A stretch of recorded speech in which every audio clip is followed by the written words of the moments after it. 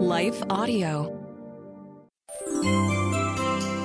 Coming up on Encouragement for You, it's not too late to consider how to make 2023 productive, and Tom Techmeyer on preparing for retirement.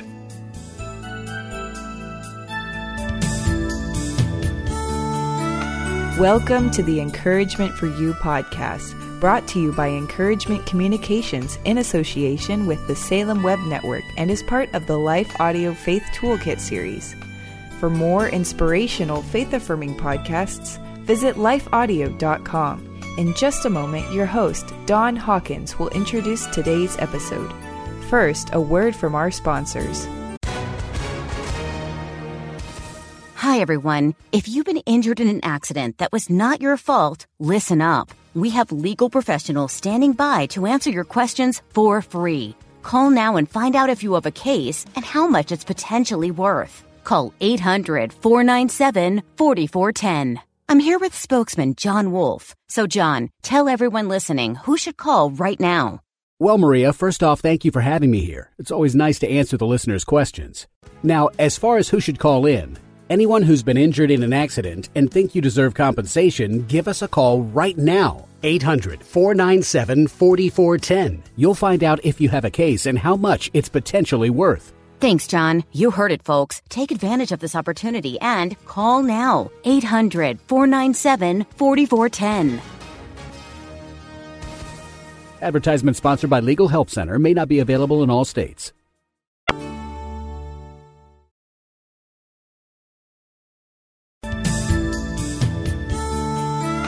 The month of January is coming to a close. By now, the excitement of a new year has worn off for most, and we may begin to fall back into our old, unwanted habits. Steve Saint, author of End of the Spear, joins host Don Hawkins to encourage us that it's not too late to do the things that matter most. What should be our priorities for this year, and how are we doing so far? As I've been trying to think what we could do in this year to be productive, I have wondered, what would Jesus do? And I realized that Jesus expects us to follow his example. I'll give you a scripture reference. In John 13:14, Jesus said, "You call me teacher and Lord, and you're right, because that's what I am." Then he went on, he said, "So if I, the Lord and teacher, washed your feet, shouldn't you be willing to wash other people's feet?" I remember years ago, my stepdad, Abe Vanderpoy, who I respected greatly, he went to a meeting where there were some different factions in the mission down in Ecuador, and they were really at each other, and it was becoming very political, very tense. I don't think it's really necessary to understand what it was about. But Dad was going off to that, and I thought, there is no way that there can be a good outcome from this meeting. But when Dad came back, I could just tell that it had gone extremely well, and my mom could too. And so my mom said, "Abe, what happened?" He said, "We got there, and the sides were kind of lined up," and he said, "I just couldn't see any way to bring reconciliation." Then he said, then one of the leaders in one of the factions got a bowl, a big pan, put warm water in it, got a towel, and he went to the head of the other faction. He said, Jesus washed his disciples' feet. Before we have this meeting and discussion, I feel compelled to wash your feet. And the other man started to say, no, and he said, please let me show you this respect. Let me wash your feet. And Dad said, so we said, and then what happened? He said, then that man took the bowl and he went and washed somebody's feet on the other side. And he said, all we did tonight was have people wash other people's feet. He said, we never even got down to the discussion. And we thought, it's still there. And he said, by the time we got done washing each other's feet, nobody wanted to have a discussion. He said, I don't think we have a problem anymore. Showing deference, showing kindness to other people, it just goes a long, long ways. And I realize that this is a theme done throughout the New Testament. There's a passage of Scripture that I ran across when I was in high school. I don't mean that I hadn't read it before then, maybe, and certainly have read it since, but that's when it really reached out and grabbed me. It says in verse 22 of James chapter 1, it says, don't just be hearers of the word, but be doers of the word also. And then down in 25 it says, anyone who looks intently into the perfect law, God's word, the law of liberty, and does what it says,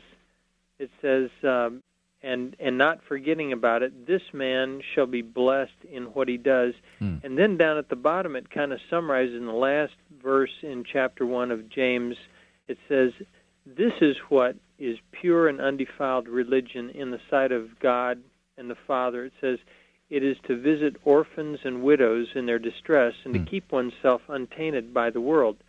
And, I've wondered a lot about why this verse would pick out orphans and widows, and then I realized these are the people that don't have anybody to look out for them. Yeah, no spokesman. Right. So mercy is, in India, there are still some places where they practice widow burning. Over there, when a woman's husband dies, she is seen as being unlucky. People don't want to have a widow around, not wanting to have responsibility, and I think that that's what Jesus was talking about there. Of course, there's the Beatitudes in Matthew 5 where it says, blessed are the merciful, for they shall receive mercy. So there's a correlation between us showing mercy to people and us being shown mercy. And then, of course, in Matthew 25, where Jesus said, I'm going to judge you, and he said, I'm going to divide the sheep from the goats. And then he said to those that he put on his right side, he said, I was hungry, and you gave me something to eat. I was thirsty, and you gave me drink. I was a stranger, and you invited me in. I was naked, and you clothed me. I was sick, and you visited me. I was in prison, and you came to me. And now here, it would seem to me the smartest thing for his audience would have been to just be quiet and accept his accolades. But it says that they said to him, Lord, when did we see you hungry and feed you, or thirsty and gave you drink? And when did we see you a stranger and invite you in, naked and clothed you? And then he ends by saying, truly I say to you, to the extent that you did it to one of the least of these my brothers, you have done it unto me. And then he also admonishes those who don't do that, and he says, inasmuch as you have refused mercy, inasmuch as you refuse to be a help to one of the least of these, you refused it to me. Really, I think we can surmise from this that when we go out and we show mercy to people that can't repay us, that it is just as though we're doing it to God himself, that we're doing it to the Lord Jesus. And if we deny it to them, then we're also denying it to him. Well, for those of us who have an opportunity to serve God during this year, what are some specific ways that you see us applying what we've talked about? Don, I think doing what Jesus would do is as simple as looking around us and seeing needs and meeting those needs without any intention of being repaid. It could be as simple as random acts of kindness. There was a movie called Pay It Forward, a very Christian concept of a little boy just decided that he was going to do things for people just because they needed it done, and then instead of allowing them to repay him, he would just encourage them to do the same thing for somebody else. That's a very, very Christian concept, doing it as unto the Lord and passing up the reward, not looking for the reward. It would be impossible, even here in North America, to look around us and not know people who are emotionally hurting, who are starved for affection, people who are having financial crisis, whether they brought it on themselves or not. Doing it for them in Jesus' name is is being merciful, and like the Beatitudes say, if we show mercy, we will be shown mercy. Yeah. So I think that is something that all of us should attempt to do. We should just look around ourselves. Of course, we can go to other places and show mercy, too, by giving to Christian organizations, by giving of our time as well as our resources. That's one of the ways that our organization functions. People doing computer work for us, doing graphic design, things like that, engineering for us from distant locations. So I think that if we ask the Lord, I'm confident that He will bring to our mind and to our conscience opportunities that are around us every day. Yeah, give of ourselves, give of our resources, give of our talents, our energies. So many ways. As Jesus put it, freely you have received, freely give. And great reminder for us. We received the gospel freely. And so tonight, friend, I want to encourage you in this new year to commit yourself to those random acts of kindness, to intentional opportunities to reach out to neighbors, to friends, to people in your church family, to senior citizens, to younger people, to disadvantaged people, to homeless people. And look for opportunities to provide resources for ministries and sharing the gospel by fulfilling this mandate of the Lord Jesus Christ. We'll be back with more after this brief word from our sponsors.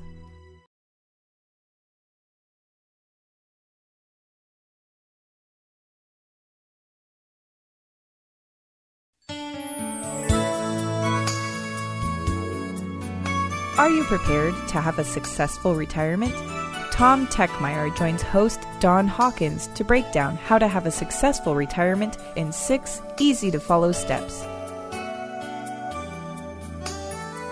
So let's talk about keys to a successful retirement. I would imagine most people would think key number one is amass a huge sum of money. Well, I think, Don, just to give a little bit of overview before we talk briefly about these 6 points, is that the longer we live, many of us can expect to spend maybe some 20 or 30 years in retirement. And it's really serious business, and it requires a lot of serious planning. And so as you get closer to retirement, there are certain steps certain keys that you should take a look at and be working on to ensure that your retirement will be fulfilling and satisfying and all the things that you hope it'll be.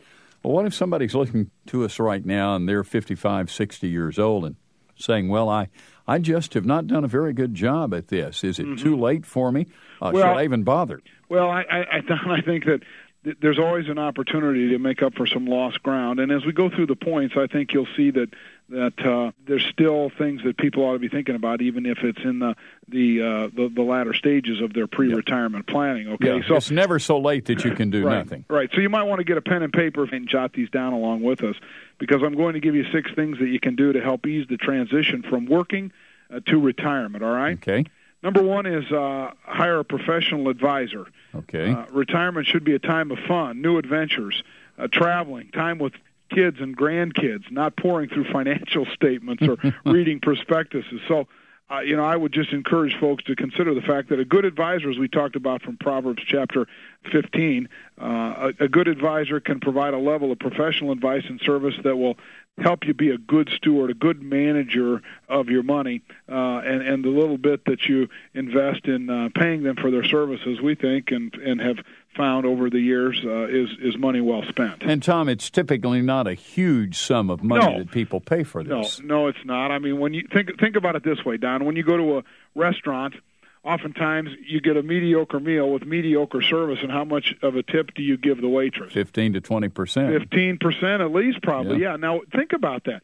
This person knows nothing about you, hasn't taken any time to find out what your goals or objectives are with this meal, and will never, ever see you again. Right. I mean, they're not going to follow up afterwards and see how you're doing and work with you on a regular basis to ensure that your meal is on the right track. You know what I'm saying? Or that you're on a low-carb diet or healthy eating or whatever. And yet we just lay down 15% and hardly even think twice about it. So here comes along a professional financial advisor, spends a lot of time up front, or they should. I mean, Right. we do. Yeah. They get to know you. They ask a lot of good questions. They build a relationship with you that will begin, continue on for a long time, and maybe on even after you're gone with your children or your grandchildren. The process is always ongoing. The relationship is always developing and building. And for that, I mean, you may pay, well, there's different ways that you pay for those services, but Sure. even if you just bought an A-share mutual fund, the most it would run you is like 5 3/4%. Yeah, so you're not even talking about a third of what you lay down for the tip for that meal. Exactly. That's the point. Yeah. Yeah. Think about that. Yeah, pretty incredible. It so is. your first step is to have hire a professional advisor. That's right. Have one Exactly. of those. Right. Okay. What's your Secondly, you need to estimate your needs. Okay. Work with that advisor to estimate, okay, what is my life expectancy, and what will my income needs be over that life expectancy, all right? Yeah. And doesn't some of that involve evaluating your lifestyle and saying, do I need sure. to live at this level or Sure. cut back or whatever? Sure, you got to take a look at that. That's the estimate of the needs. What is our income? Can we cut it back? What do we need? So you have length, you have amount, all of those are factors to plug Yeah, and then, in there. a couple of things that go along with that, in addition to what you just mentioned, is that you figure that the average life expectancy for a 60-year-old today is about another 25 years. All right? 60-year-old, okay. Right. So, people live to mid-80s or so. Right. Typically. So, I mean, you think of that in terms, and then you need to also think about limiting the withdrawals from your investment accounts to somewhere between 4 and 5% typically of whatever your portfolio value is. Because if you start taking much more than that, you're going to start tapping into your principal. So you want to keep it fairly conservative in terms of what you draw on an annual basis so that the money will outlast your life, if you know what I mean. Absolutely. What would be the third key, Tom? Investigate your health insurance options. A lot of retirees say that health insurance is their biggest expense. Yeah. Going without it, however, is not a good alternative. That could be a bigger expense. Right, because it could quickly devastate your investment portfolio if you're injured or become ill. So we think that it's important that you plan ahead and find a policy that meets your needs as well as your budget. By the way, speaking of health insurance, and you may cover this in another point, there is a kind of insurance that older people are being offered these days, and that has to do with senior care or, shall we say, extended life care. You mean long-term care insurance? Long-term care insurance, right. Yeah. That's the term I'm looking for. Some people call it nursing home insurance. I'll just touch that briefly, Don, because it's a big issue item because long-term care insurance is something that people should consider. They should examine it. They should see if it fits in their needs, in their budget, in their plan. It may not. Like anything, some policies are better than others. The fine print needs to be read and examined so that people know exactly what it is they're buying. But I'll say this. The long-term care insurance has come a long, long way. It's much, much, much better than it used to be, even, say, 5-10 years ago. Used to be very, very expensive, considering what you might get out of it. And, I mean, it can still be expensive, don't get me wrong. Sure. But, I mean, it used to be that you paid a premium and then found out that it covered precious little. Today, I think a lot of that has been ironed out and resolved, and they are better in terms of what type of benefits or features they offer and pay for in terms of the kind of care you receive. Is it at home? Is it in a nursing home? Is there an inflation factor built in? There's a lot of different components in that can really make a policy a lot stronger, a lot better, perhaps, but often that comes with a little bit higher cost as well. So investigate your health insurance options and certainly consider long-term care as a possibility. What is the fourth of the six? That's build a cash position. Once you retire, you probably want to have enough cash on hand, either in savings accounts or money markets or short-term fixed income investments like treasury bills or short-term bonds to cover a year or two of living expenses. And that way, that will keep you from having to liquidate any of your stock or equity positions. So if the market's had a down year or is in a down period, that's fine. You don't need to liquidate what you need while prices are down, but rather you've got that set aside in some shorter-term investments that will be maturing and coming due, so you've got that cash flow coming in. So I would say, number 4, you got to build a cash position to provide for a year or two worth of needs. You know, it's just a prudent thing for us to have some cash reserves on Sure. hand. And, in fact, everybody, you've talked about different things that people need to save for. One of those things is just to have enough for a month or 2 months or 3 months to get by if something should suddenly happen. Another is a savings account toward major purchases, automobile, washing machine, dryer, refrigerator, those kinds of things. Mm-hmm. Sometimes we tend to think those things are going on forever, but they really don't, do they? No, that's right. Exactly right. What's number 5? Construct a well-balanced portfolio. In addition to your cash position, I think it's important, Don, that you have a well-structured portfolio that consists of both stocks and bonds. I think a big mistake that a lot of retirees make, or those heading into it, is that they fail to account for inflation. And so what they consider to be safe investments actually result in the loss of purchasing power by not keeping pace with that inflation, and that's a difficult situation. So your financial advisor can really help you obtain the proper mix or blend based on your needs and your tolerance for risk and your income and what you're trying to do, that will help you have both income as well as keep you ahead of the rising cost of living on a regular basis. So that's a key one. Construct a well-balanced portfolio. Yeah, that's another place I'd like to jump on this soapbox for the multitude of counselors. Getting good, wise counsel in this area. A lot of folks think they are really experts on the market, but those who put their time and energies into this as a way of life, as you do and others have, I think it's critical that we get good, wise counsel. Exactly right. Yes. All right, and number 6. And the last one is figure out what you're going to do. I see a lot of retirees who quickly become bored with golf and shuffleboard. Lemon and cookies, the rocking chair. Right, yeah. They need to or plan. Or even traveling around in the RV. That's it, yeah. You need to plan out how you're going to spend your days once you do retire.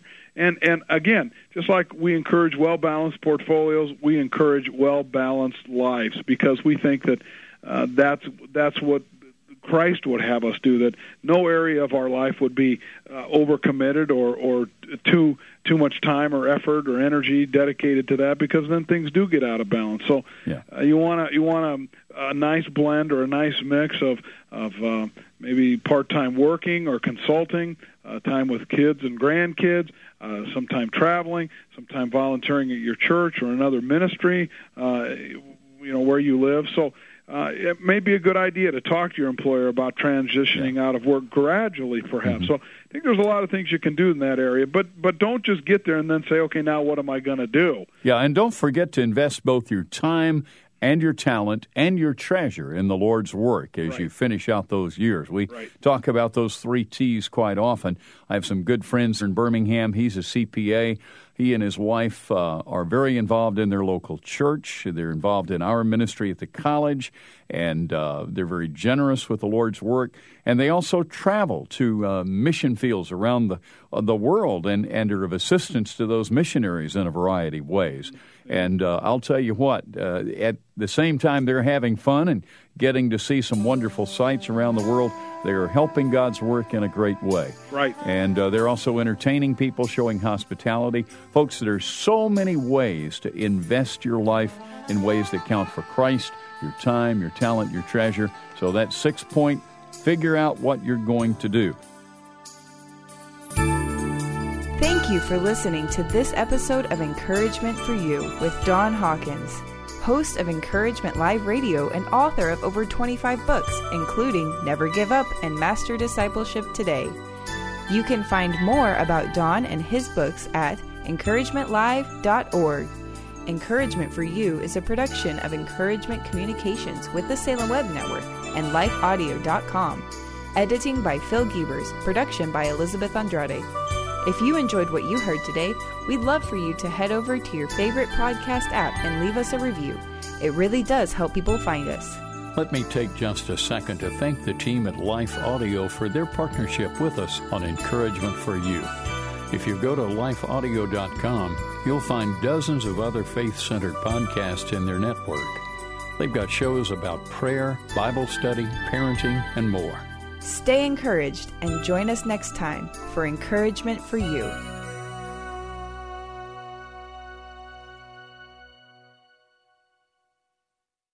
Want to learn more about God and His will for your life, one verse at a time? I'm Quinice Petway, co-host of the Your Daily Bible Verse podcast. I'm inviting you to tune in and subscribe at lifeaudio.com.